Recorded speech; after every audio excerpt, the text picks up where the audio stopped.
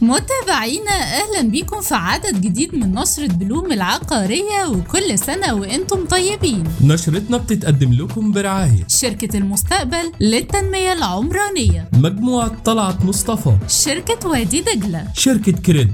وهنبدأ بالعناوين. شركات التطوير العقاري بتطلب من الإسكان مهلة من 2 ل3 أعوام لتسليم المشروعات. المجتمعات العمرانية بتبيع أراضي بقيمة تتخطى 120 مليار جنيه خلال 3 شهور. إيدج القابضة هتنتهي من تسليم 400 وحدة في مشروع أويا بحلول يونيو المقبل. أوراسكوم للتنمية قررت وقف مفاوضات بيع أويست لشركة صدر. ومعانا حوار المهندس المعتز بهاء الدين الرئيس التنفيذي لشركة CBC مصر للتطوير الصناعي.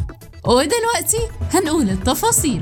شركات التطوير العقاري طلبت من وزارة الإسكان خلال الأسبوعين اللي فاتوا إنها تاخد مهلة مدتها من 2 ل3 سنين لتسليم المشروعات اللي شغالة عليها، زي ما عرفت نشر بلوم العقارية من مصادر في السوق، واللي وضحت لنا إن الشركات بتواجه أزمة كبيرة بسبب ارتفاع التكلفة، وخصوصا تكلفة إنشاء الوحدات اللي اتباعت في 2020 بعروض وتسهيلات كبيرة.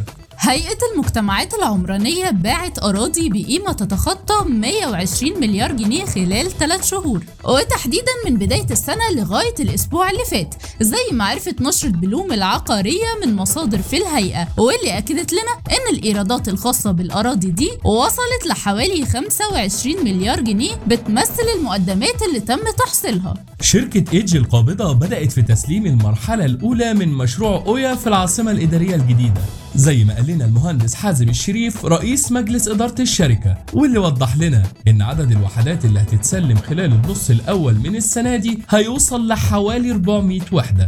شركة أوراسكوم للتنمية مصر قررت وقف المفاوضات مع شركة صدق بخصوص الاستحواذ المحتمل على شركة أوراسكوم العقارية، واللي بتملك مشروع أويست زي ما أعلنت في بيان، وأكدت إنها ملتزمة بتطوير المشروع وإنها هتسلم 1000 وحدة في المشروع السنة دي. شركة CBC مصر للتطوير الصناعي هتبدأ في تنفيذ خطتها التوسعية خلال الفترة اللي جاية، واللي هتكون في مدينة 6 أكتوبر الجديدة، مع الانتهاء من إجراءات تخصيص الأرض الجديدة اللي أخدتها الشركة، واللي مساحتها 280 فدان، زي ما قال لنا المهندس المعتز بهاء الدين الرئيس التنفيذي للمجموعة، واللي وضح تفاصيل الخطة ورؤيته لنشاط التطوير الصناعي في مصر في حواره مع نشر بلوم العقارية، واللي هتلاقوه بالكامل على بوابة بلوم.